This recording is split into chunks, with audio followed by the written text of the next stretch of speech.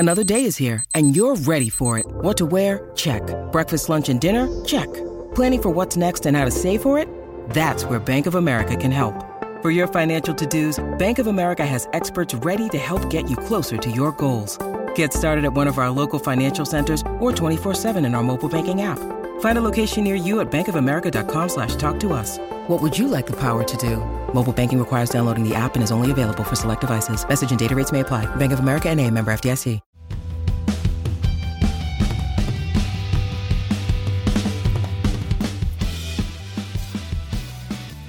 Hello and welcome to the Manchester is Red podcast. My name is Stephen Wilson and we are recording after Manchester United. We've won 3-0 in the Europa League on Thursday night thanks to goals from Diogo Dalot, Marcus Rashford and Ronaldo against FC Sheriff. And it's just me and Samuel today, so you can forget your partnerships of Andy Cole and Dwight Yorke because we're going to have the best partnership today, aren't we, Samuel? Just me and you. We'll try. Yeah, we'll try, absolutely. Normally, my strike partner is Rich Fay in these settings, but I think having seen you in five-a-side, you'll more than do, Stephen, to say the least. I've got big boots to fill with Rich not on the podcast today, I must say. As always, Samuel, we'll just get into it straight away, and I always like to ask you really what, for your snap verdict, your snap reaction, what were your first thoughts leaving Old Trafford on Thursday night? Obviously, we are recording on Friday afternoon ahead of that match against West Ham on Sunday. It was pleasant to walk out the stadium having witnessed a routine, straightforward win. United have found those very hard to come by this season. The two easiest wins they've had all season have been against Sheriff, so we shouldn't be too surprised about that. In the first half, there was that slight doubt that this could be another difficult long night because again they were dominant, but they weren't scoring. Their conversion rate was as profligate as it has been in some of the more recent games. Although I don't think Sheriff were being tested quite enough, or their goalkeeper wasn't being tested enough. That said, United were playing absolutely fine. I mean, Christian Eriksen is a joy to watch in games like that. When games are very much of that one-paced nature and it is one-way traffic, it's like an exhibition match to him, and he was great to watch. And fortunately for United, they did get that goal just before half-time, and you knew then and there that was game over. It's very rare that the scoreline reads 1-0 at half-time and the contest is dead, but that was the case last night. It was a question of, in a case of how many they'd win by. Still quite a modest win, 3-0 against a team that really should have been taken to the cleaners. But goals, this United team are finding goals quite difficult to come by, irrespective of who plays up front. But it does bode well that Ronaldo and Rashford scored. I thought Rashford's header in particular was an uncharacteristic goal for him, but a really well taken goal. Beautifully worked from right to left. And Luke Shaw's had a very good few weeks and got another assist.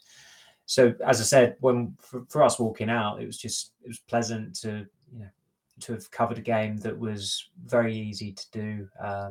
No real late rewrites at all or anything like that. No drama. We've had a fair bit of drama recently with the Casemiro equaliser, and United really do need to get in the habit of winning games in that manner more often now, because we've said it time and again in a season as unusual as this, where some players could end up playing a preposterous amount of games, that they do need to be able to rest players and give players breathers, and a few got breathers last night as well, which was a bonus ahead of the West Ham game. We'll obviously get stuck into the talking points in this podcast, and there's a lot of them from the game, Garnacho, for example. But I think we'll start with Ronaldo, really. He was the main talking point late in the week, obviously after his tantrum against Tottenham. That press conference that you were at on Wednesday afternoon, that was dominated by questions, naturally, about Ronaldo off the peace talks with Ten Hag earlier in the week. But he did return to the side, Samuel. He started, obviously, down the middle. As you've just said, it almost felt like one of those games. It felt like we saw it before with Omonia. United had all the ball, but they weren't really breaking Sheriff down. They were struggling in that regard. And Ronaldo, it just didn't look like the goal was going to come, did it? He had a few chances. He had the ball in the back of net for offside. I think he booted the ball in the Stretford end. But finally, he got that goal in the second half, didn't he? So what was your verdict on his performance? And I noted you kind of observed his body language, and it seemed a bit more positive, didn't it, in the first half? It did, and it did at Carrington on Wednesday for those of us who bothered to stay behind for training, which isn't always advised because United can be very untrustworthy with coming out on time. I think we were waiting nearly half an hour after the intended time that they were due to emerge, and it had been raining quite heavily that day, but fortunately we avoided it. My shoes weren't too muddy from the turf either. But he was at the front of the queue, Ronaldo, when they were jogging round, and he was the first on the ball. That you could tell even then. I mean, these are small details, but the consequences or the way he was carrying himself still seemed quite significant. And last night it was exactly the same. Even at the start of the game, he's winked at the camera. There were thumbs up from Malacia and Martinez for their passes. There was some interaction with the crowd after the defender just got a toe to the ball when he looked certain to score in that incident, that opportunity.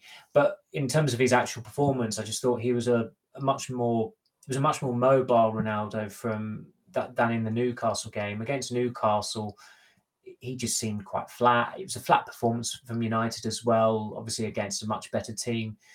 But last night he did seem a lot more emboldened, and I think that was bound to be the case after what happened last week. And United have dealt with the situation impeccably. And Ronaldo, there was an element of contrition in his statement on Instagram last week. He's never going to say sorry. I think hell will freeze over before that ever happens. But the fact that he had his name chanted after it consciously was not chanted by the away days at Chelsea, which was the principled thing to do. Yeah, he was never going to get booed either. He's enhanced too many United fans' lives with the great moments he's given them in this spell of his career and the first spell during his first 6 years at the club. He's too great a player for that to happen. It has to be a particularly egregious act by a United player, past or present, for them to be booed at Old Trafford. It seldom happens.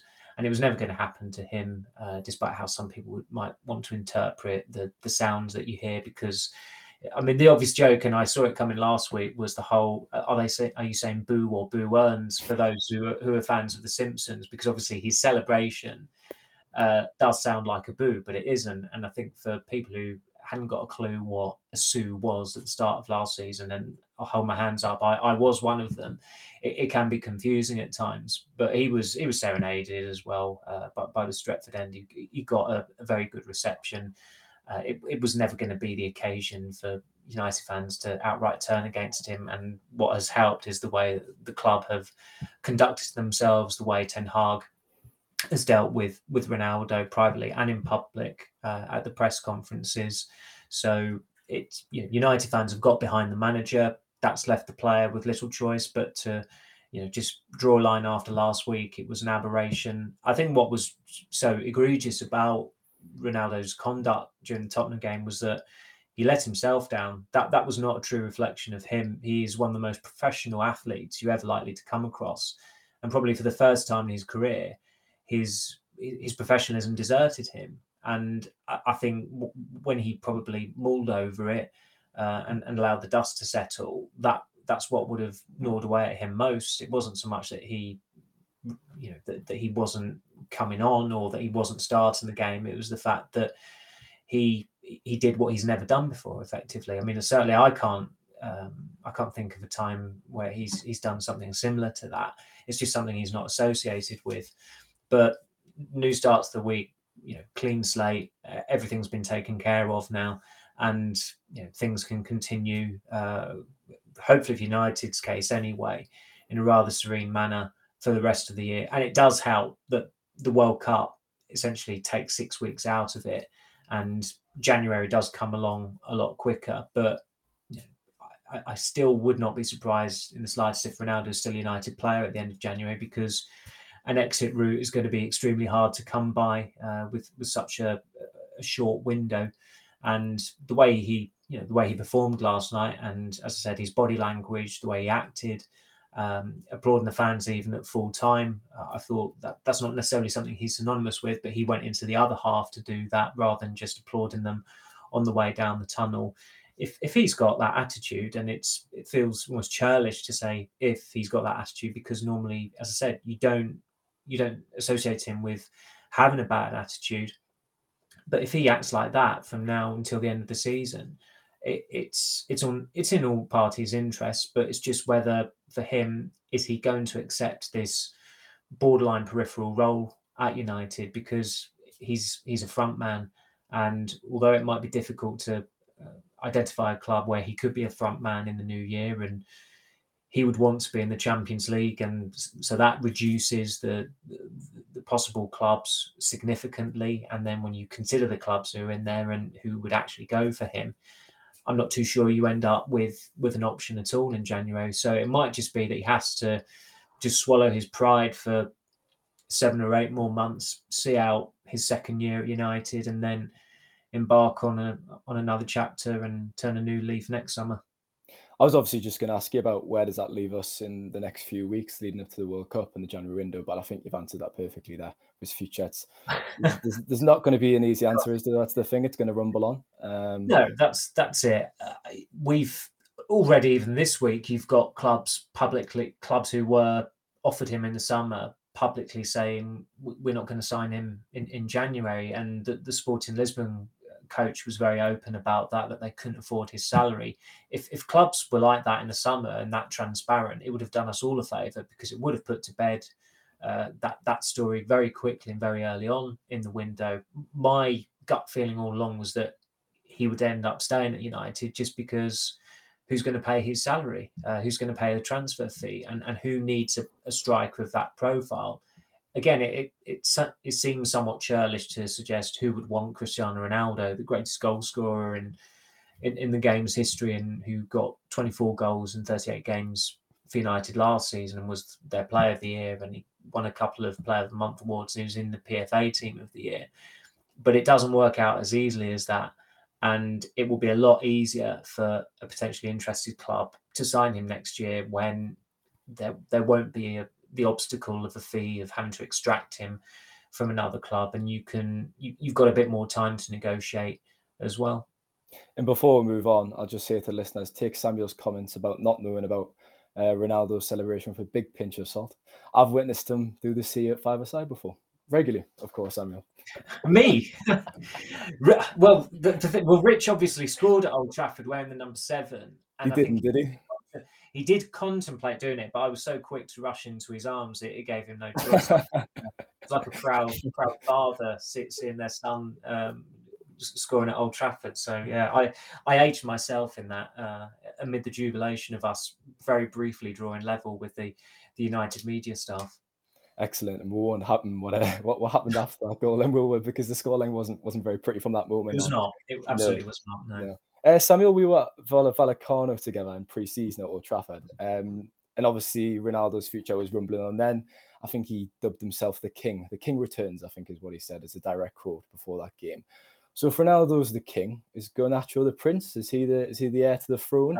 That's not a bad intro. Not a bad intro at all. Especially given their kinship. I mean, Garnacho is he's half Ronaldo's age as well, so it is pretty practically father-son, albeit it would be a very young father for Garnacho. But I suppose that was the one jolt last night, because normally when we're doing we don't do predicted lineups, we do personal lineups, but none of us really gave any notion to the consideration of Garnacho even starting. I think everybody expected Sancho to come out the team and Ronaldo to start. And it was just a case of whether it be Rashford or Elanga on the left. And I suppose in the grand scheme of things, it was rather significant that Ten Hag went with Garnacho over Elanga. Again, that distances himself from previous regimes in that Elanga is essentially Ralf Rangnick's academy legacy. He made his debut under Ole Gunnar Solskjaer as well. And although he had a few starts at the start of the season and did pretty well in that first half against Liverpool, the moment you remember from those games is when he put the ball against the post at 0-0 in that game against Liverpool. And that could have been costly. And unfortunately, when Elanga's on the pitch, the goal scoring threat subsides significantly. He's not scored for United since February. So that's a shame for him. And Garnacho, it was a free hit. He's coming up against a team who United should be beating, against who you're going to have a lot of the ball against as well. And he was utterly unfazed, and that didn't come as a surprise to any of us who have watched him in person, whether it be for the academy last season during the Youth Cup run, or that Vallecano friendly, which was his only appearance on pre-season. He obviously travelled to Bangkok and he travelled to Melbourne and Perth, but he didn't get a kick whatsoever. And I know there have been some things in the background, and Ten Hag practically confirmed them last night with what he said post-match when he said he wasn't happy with him at the start of the season, with his attitude and lack of resilience. And he said in recent weeks, those things have been better from him. And Ten Hag, again, he dealt with it in a very composed manner, in that he said you get that with young players, and that's natural. And sometimes you've got to knock the bad habits out of them. And with Garnacho, his Annus Mirabilis has been remarkable he's turned 18 this year. And normally if you're living in the UK and you're turning 18 in a year, you're either studying for your A-levels, or you're flying the nest to go to university, or you're entering the big wide working world. He's debuted for United, started for United, trained with Messi, played with Ronaldo, called up to the Argentina squad, debuted for Argentina under-20s, won the Youth Cup, got 7 goals in 6 Youth Cup games last season, toured with United. There's little point mentioning the fact that he got a Nike contract, or he had hospitality service at Chelsea one night as well with his entourage, and those things are probably what would impress most teenagers these days. And you get a sense that he does believe his own hype a little bit. He's had a hell of a lot of acclaim in such a short period of time. He only joined United 2 years ago from Atletico Madrid. He joined their academy, and here he is looking ahead of Facundo Pellistri, who I believe signed some 3 days later. But of course, he was signed for the United first team, and he's still not made his debut for the club. So however way you look at it, the rise of Garnacho has been remarkable. And in fair dues to him, in pre-season, he returned early. I think he returned before his minimum 3 weeks off, because he played in the Toulon tournament, but he wanted to get back in, and that showed good intent. But like a lot of teenagers,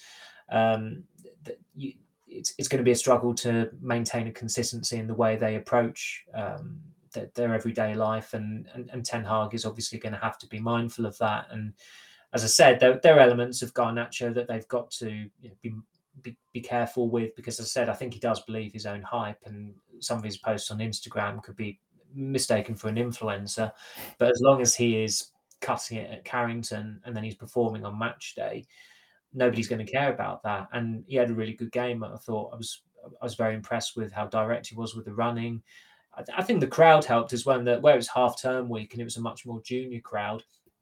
Watching a winger who is making his first start and isn't that old either is going to appeal to the juniors in the crowd. And you could hear the clattering of plastic seats because Garnacho was drawing fans off their seats, and that's always a good indicator of a player who the crowd have taken to quite quickly. And the love affair United fans have with wingers is very ardent, and Garnacho is looking like the latest to come off the conveyor belt. And let's face it, if you look at wingers who've come through at United, whether through the academy or signed at a young age, that seems to be the position they excel at, producing academy players for men's first team more than any other.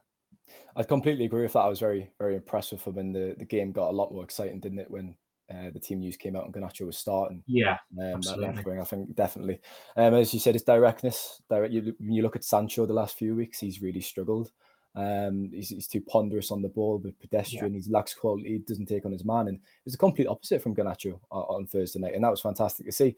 I don't know if you agree, Samuel. I actually did my panel quite early today. The teams we kind of enter for Sunday. And I had Garnacho starting. And I don't think that's actually that much of a big call anymore, is it, after that performance? Because when you look at Sancho's performances that I've mentioned, he's been really, really poor the last few weeks. So before I ask you your opinion on that, I also want to get an update on his contract situation, obviously, because he is contracted until 2025. You've obviously done the line today that United are in talks for a new deal. So 2 questions in one. Would you start him against West Ham on Sunday? And also, can you give us an update on those talks with the club and the player? I wouldn't start him on Sunday, but I think he's got to be considered as one of the the go-to game changers. If United are in need of a goal or they're attacking and struggling for a breakthrough, you've got to be careful easing players in. And he would be up against a much more formidable opponent, whoever it may be, starting at right back for West Ham, whether it's Johnson or Kufal. Much more physical player, much more intense, much higher level as well. So I think there's got to be, it's got to be a phasing in process, so to speak, there. And in terms of the contract, I think those talks started 4 or 5 months ago. United were very keen to stress that he was under contract until 2025 because there were some inaccurate reports coming out of Italy that he was out of contract in 2023. And of course, that means if a player's coming out of there, if a player's out of contract in a year's time, then Juventus are going to be sniffing about them, because Juventus have this long track record of signing players who are unattached to clubs or have recently left a club. But there's a good amount of time left on his deal. The word from United is that talks are progressing. I don't think there's any real imminent danger there of him, of his United future being in doubt at all. He will get more playing time this season. He's working under a manager who has a very good record of bringing through young players at Ajax and even at United this season. It's somewhat flown under the radar that almost every starter in the Youth Cup final in May has either played under Ten Hag, trained under Ten Hag, or been selected in the matchday squad by Ten Hag. So already he is embracing the youthful identity of the club, but not in such an apparent way of just chucking a load of youngsters into a team and giving plenty of players debuts. It's in a much more measured way that is for the club's benefit, and also for these young players' benefits as well. When you need mealtime inspiration, it's worth shopping Kroger, where you'll find over 30,000 mouth-watering choices that excite your inner foodie. And no matter what tasty choice you make, you'll enjoy our everyday low prices, plus extra ways to save, like digital coupons worth over $600 each week. You can also save up to $1 off per gallon at the pump with fuel points. More savings and more inspiring flavors make shopping Kroger worth it every time. Kroger, fresh for everyone. Fuel restrictions apply. Yeah, it's very exciting moving forward. Obviously, I was at Altrincham on Wednesday night before that game, and Fredrickson started at centre-half, and Dango had a good game. He was wearing the captain's armband on Wednesday night. If we move on, though, back to obviously the Europa League, I wanted to ask you about the goal scorers, obviously Diego Dalot and Rashford, but we'll start with Dalot first. I know you've tweeted today, and I think it's the last 23 consecutive games Dalot started, which is very, very impressive. That's very impressive. I will admit, Samuel, I've been a bit of a Dalot skeptic myself, but he is winning us over every single week. And I think he's been fantastic this season. He keeps on improving. So can I have a word on his improvement, really? Because from last season, as you said, he was, out of sorts, maybe not fancied as much, came in, probably because Wan-Bissaka was so poor, really, and he offered a little bit more going forward. But it's been great to see, hasn't it? He's had a very good year. Maybe a very good 2 years, in fact. He's been injury-free for, I think, since the summer of 2020, possibly, maybe even a bit further back than that. And for a player who was so injury prone his first 2 years at United, to have started the last 23 games is some going. There's a lot of mitigation there, of course. He's got no competition at right back. Wan-Bissaka, he trained on Wednesday and then he wasn't even in the squad last night, which really doesn't surprise me whatsoever. Brandon Williams is still injured and has played most of his football as a left back. But Dalot is a very impressive professional. I remember being told that when he was in Italy during the pandemic in winter, that there were some Italian players who ill-advisably decided to go on holiday to Dubai. There were some players over in England as well. I think it was women's players who did that and got, quite rightly so, got some stick for it. And he didn't do that because he didn't want to risk getting COVID, and he didn't. He was in literally every AC Milan squad after he joined them on loan. And you only have to look at the clubs that have been interested in him since that loan deal.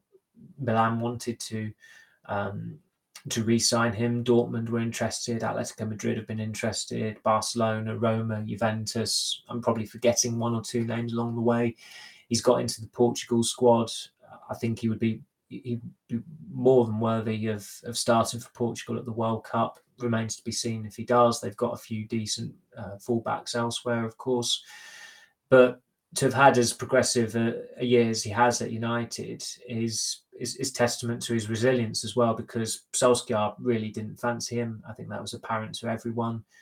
He didn't give him any chances last season. It wasn't a coincidence Dalot got in the team not long after Solskjaer was sacked. I think Wan-Bissaka started in Michael Carrick's first 2 games, but then Dalot started against Arsenal because Wan-Bissaka had I think it was a hand injury that he sustained at Chelsea, and then he stayed in pretty much under Ralf Rangnick. And I remember it must have been December last year when Dalot started 4 games on the spin in the league, or 5. And that was seen as an achievement because he'd never done that before for United. Now, as I said, we're talking about him starting 23 games on the spin. Portugal international. He's done well under 2 very different managers in Rangnick and Ten Hag. It's a straightforward decision to give him a new contract. It's in United's interest to do that sooner rather than later. And I think everybody have had their doubts about him at some point or another, because certainly that Villarreal home game last season when Danjuma gave him a right chasing, it was, remarkably, and again, this speaks well of Dalot. He was the player who was on the virtual mix zone afterwards speaking, despite having probably the worst performance of his United career. Not even half an hour just before that. But that's testament to his character, and his English is excellent. He communicates really well. In that defence, he's speaking Spanish to Varane and Martinez. He's speaking Portuguese with Antony. He's speaking English with Eriksen, and obviously if McTominay, if he's playing with Casemiro, it would be Portuguese as well. So he's a jack of all trades, and he's mastered quite a few of them. Obviously, if we move on to Rashford, Dalot scored a header for the half time, and obviously Rashford scored a header. But I'd say Rashford was probably the better of the two. It was fantastic, to be fair. His neck muscles, it was similar to Casemiro's. I was impressed how Casemiro got it in at Stamford Bridge, and Rashford was the kind of similar caliber of goal. 6 goals this season, Samuel, which has been very impressive. He's already surpassed his contribution from last season. Obviously, the World Cup's on the horizon, the England squad. That's the question. Will he make that or not? But he's playing with confidence again. He's got a smile back on his face, and he generally looks a threat every time he's on the pitch, doesn't he? He is, and it was interesting the role he went into last night. He was playing as the number 10, which he's hardly ever played before, certainly in the first team. I think he did in the junior teams a long time ago, obviously.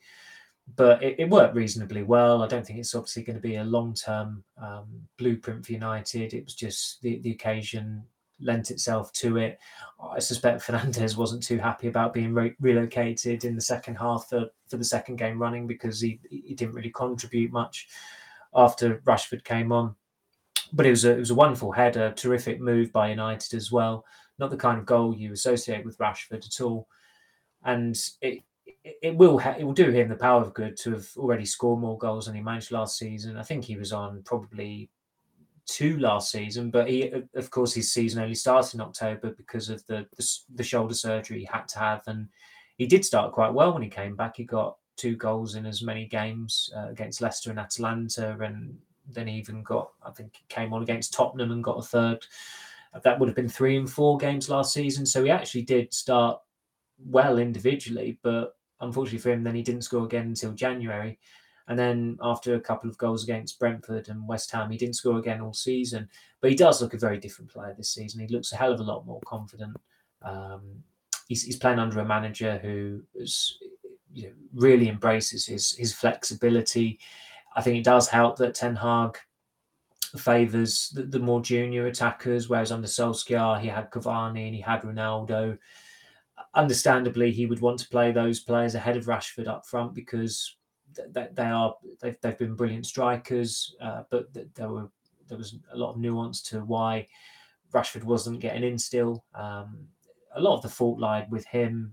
I know there's been some revisionism there, as if like Solskjaer was holding him back, and obviously it's never going to help if a manager is managing it solely from the office and isn't out on the training ground pitch often enough. And I think Rashford felt a bit let down by that, but unfortunately, his form was poor for 18 months, and you can't pin that on a manager or a coach or a setup or anyone coming in. I mean, his form last season was not down to Ronaldo. That's been one of the weirdest questions posed this season. Did Ronaldo have an adverse effect on Rashford when Rashford's poor stretch started well before Ronaldo returned to United? This season, it's not a coincidence that he is playing better with Ronaldo not a regular, but he had to mature as well in ways, and there were still some missteps that occurred, not necessarily by him, more so by his brother, and trying to put pressure on United with the contract and the not particularly discreet meeting with PSG back in August or July or whenever it was.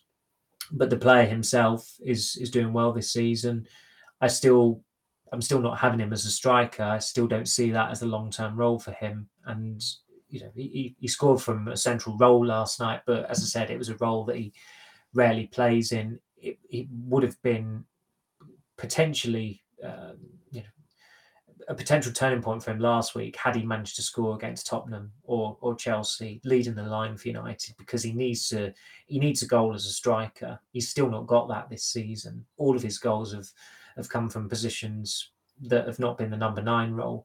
And if he wants to stake his claim for being a striker for United, he has to cut it as a number 9. And I still don't see him as that. I don't think there's a debate over his best position. His best position is from the left-hand side. But this season, he's done a good job pretty much of filling in there with Ronaldo not necessarily being out the races for most of the time, and Martial being injured more often than not. And with England, it bodes well that they've got another good option for their attack. It just remains to be seen if the coach can be persuaded to play to his strongest suit, because he's not done that so far. Well, that's what I was going to say, Sam. I was going to say, regarding the World Cup, do you think Southgate will take him because he's got form? Yeah. For questionable decisions, I'd personally take him. I'd take him to Qatar. I think he's one of the most informed players in the league currently, and his versatility is certainly attractive as well. Obviously, he can play through the middle, but he's best on the left. So do you think he will make the squad, because he's not played for England, I think, since the Euros last year? I think he will, because he's been in form for Man United, and he's banked credits with Southgate as well. He's played under Southgate for the whole of his tenure as England manager. It's easy to forget that he made his debut for England under Roy Hodgson. I think it was up at Sunderland when he scored against Australia in that pre-Euros friendly in 2016. Yeah. I thought you might have been, yeah. So a little bit of history. That was the year when obviously he was scoring on every debut imaginable, whether it was Europa League, England, Premier League, League Cup, probably another debut of some sort. But where they've got 26 players to choose from, 3 are obviously goalkeepers. So more or less you can pick 8 players from the other 3 departments. And attacking wise, I don't think Southgate will pick 8 outright attackers, but he easily fits in, whether it's 6, 7 or 8 forwards. They'll have Kane, Sterling, Grealish, obviously. Tammy Abraham is probably another one. Phil Foden, if you're counting him as an attacker, which I think you have to, is obviously someone who has to be in that squad. I think Rashford, he's one of the first names that you can think of, and there are other good players, good potential players who could make that squad. So I mean, I think it was quite clear at the start of the season that Rashford and Sancho getting in the England squad was a stretch, and so it's proven to be the case. I think so far, it wouldn't surprise me if Sancho wasn't even in the 55-man list that the national team managers have had to submit at this strangely early juncture for the World Cup. One name that will definitely be on the list, because Southgate absolutely loves him, is Harry Maguire. And we'll discuss the reception he got last night, Samuel. He came on at half-time. Obviously didn't have much to do in the second half. He did get a yellow card, but that was definitely a very harsh yellow card. It was not a yellow card, in my opinion. So could you give some insight into the reaction, really? It was a bit mixed, wasn't it, when he came on, from your perspective in the press box? I couldn't understand what was actually being said, and I still can't say for certainty whether he was getting booed. There was definitely one point where he got the ball 40 yards out, and it was definitely shoot. And I mean, in terms of the room 101 of football, I think people shout and shoot is one of the things that has to go in there. It's just dreadful. I don't care what the average age of the crowd is. It's just got to be discouraged. He got a really good ovation and reception when he warmed up in the first half. It was the first time I've heard Harry Maguire, it was literally just that over and over being chanted at Old Trafford. I can't recall that being heard before. He's that dreadful England song about him was chanted against Leicester in April, but that was more in a response to the booing he got on England duty. Unfortunately, those United fans cut that out because it's just an abysmal chant by a pretty abysmal set of fans, frankly, where England are concerned, where you've got these ingrates who boo players who've played brilliantly for them at 2 successive tournaments. But I couldn't work out if it was booing. There probably was an element of it. I don't understand it. I think it's pretty risible. As I said, it's half-term week. It was a more junior crowd in. It felt like, in some ways, a more pantomime crowd. So you're likely to get that element of it. I certainly couldn't say with certainty it was just shoot or it was just boo. I think it was probably a mixture. And I don't think that's a reliable gauge of United fans. I certainly don't think if Maguire plays on Sunday, we'll have this debate of was it shoot or boo. I mean, it's another boo or boo earns, isn't it? I thought it was just going to be restricted to Ronaldo, but clearly not. It's strange behaviour. It was strange behaviour by England fans to do that in March, and they did it again more recently. Again at the MCG during the pre-season tour to get to be booing a Man United captain. It's pathetic, really. Look, fans have a right to voice their opinion in a way, and look, Maguire has deserved criticism this year. Nobody is disputing that whatsoever. Both of us have been critical of him. How could you not be? And we've been critical in a fair and objective way. I've always taken a dim view of supporters booing one of their own players. It would have to be, as I said earlier about Ronaldo, it would have to be a particularly egregious act by a player to get booed. I mean, Paul Pogba got booed by United fans on his last Old Trafford appearance earlier this season, and he wasn't necessarily having an abysmal performance that day. He wasn't playing well, but it did feel quite a jolt, and maybe that was a carryover from the protests that were going on outside, and it seemed a particularly fervent atmosphere. But if there was a player who arguably would be deserving of that level of not abuse, but certainly deserving of booing, then you could possibly say Pogba was one of them, just because of how often he and his agent used to undermine United, and obviously relations soured between him and the supporters. But Maguire's always been quite appreciative of United fans and of just the fact that he's playing for the club as well. So it was strange, but I think there was an element of, I mean, as I said, he had his name chanted. I think there was some shouting shoot, and I think there was some shouting boo. So it was about as diverse and as mixed as you could get, which made it rather peculiar. Well, just to add to your last point, I think I completely agree. He's always remained a dedicated professional on and off the pitch. He does a lot of work with the club, at the foundation, and charity work and whatnot. So I don't think it can't be questioned whether he cares or not, because he does. His performances were not good enough last season. Yeah, of course, far from it. But it's time to move on, put that behind. The club's moving in a different direction, and a bit of positivity this season, I think. And hopefully those performances behind Maguire, he can return to his best. But he's still got to earn that position in the team, doesn't he? Because that's not going to be a given. But if we move on, Samuel, last point really, I wanted to ask you about Real Sociedad next week, because obviously we've had a few dead rubber games really, although some haven't been straightforward in the Europa League. But obviously Real Sociedad beat United on the night the Queen passed away. It was a bit of a weird game, a bit of a surreal atmosphere. But United are in Spain next week, and they need to win by 2 goals to win the Europa League group. You've just mentioned it earlier in the podcast. This team has struggled for goals this season. I think they've scored, I've got to note it down, I think it's 16 goals in 11 matches in the Premier League. So they've not exactly been flowing. So realistically, can you see United going to Spain next week and winning by 2 goals? Because that is the target, and that's been the target all season, to win the Europa League group, hasn't it? I mean, that is a tall order. I need to look up actually when United last won by 2 goals in Spain with a crowd present as well, because I've just thought of Granada in the Europa League last year.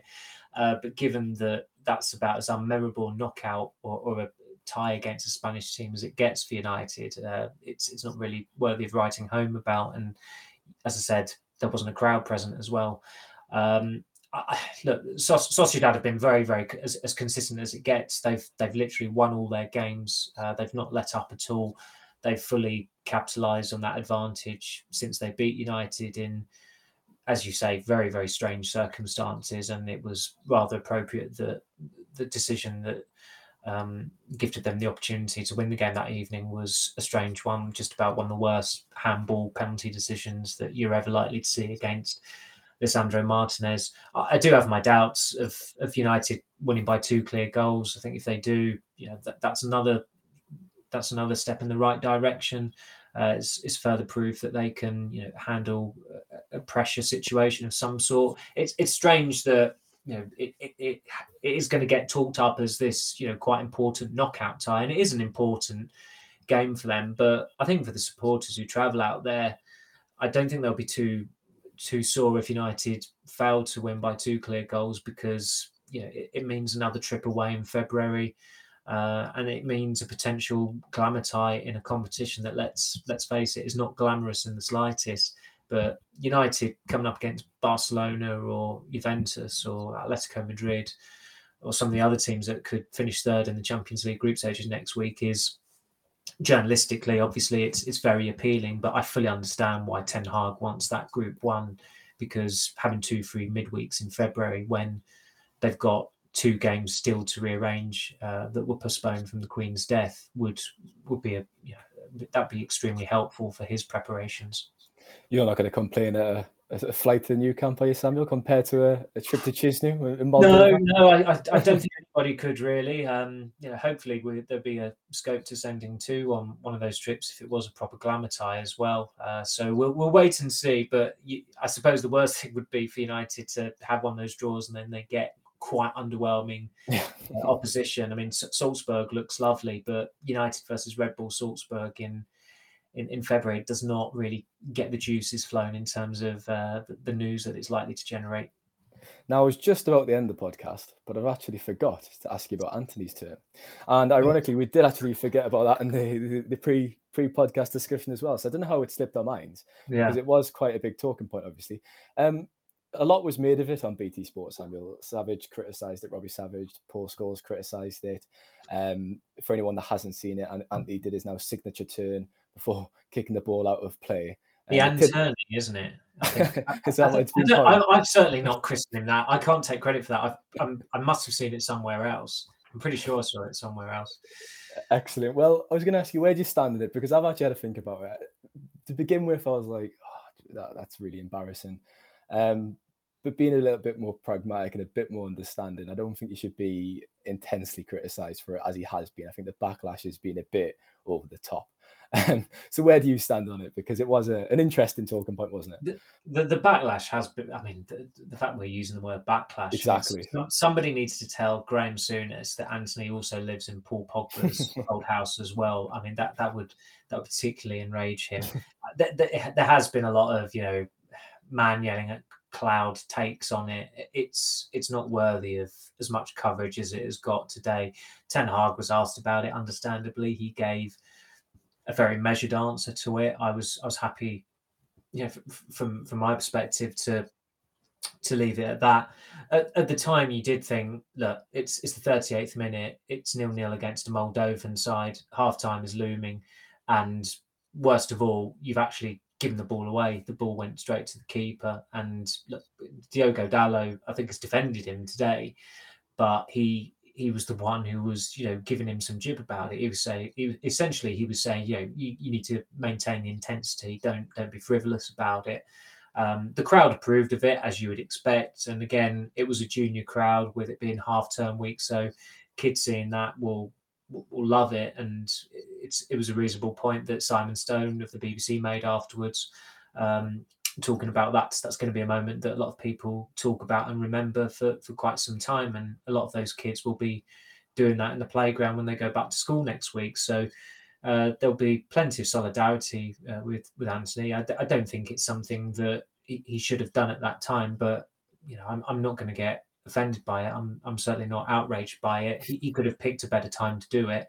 It's certainly going to be interesting to see how popular Brazil are at the World Cup with Antony, Richarlison, and Neymar potentially as their front three. That is a front three that would wind up even the most temperate of defenders, I would imagine. That will be very interesting to follow in a few months' time, no doubt. I'm sure the listeners will appreciate the Railston Luckhurst Strikeforce today, or hope they have. I hope Samuel, thanks for your time as usual.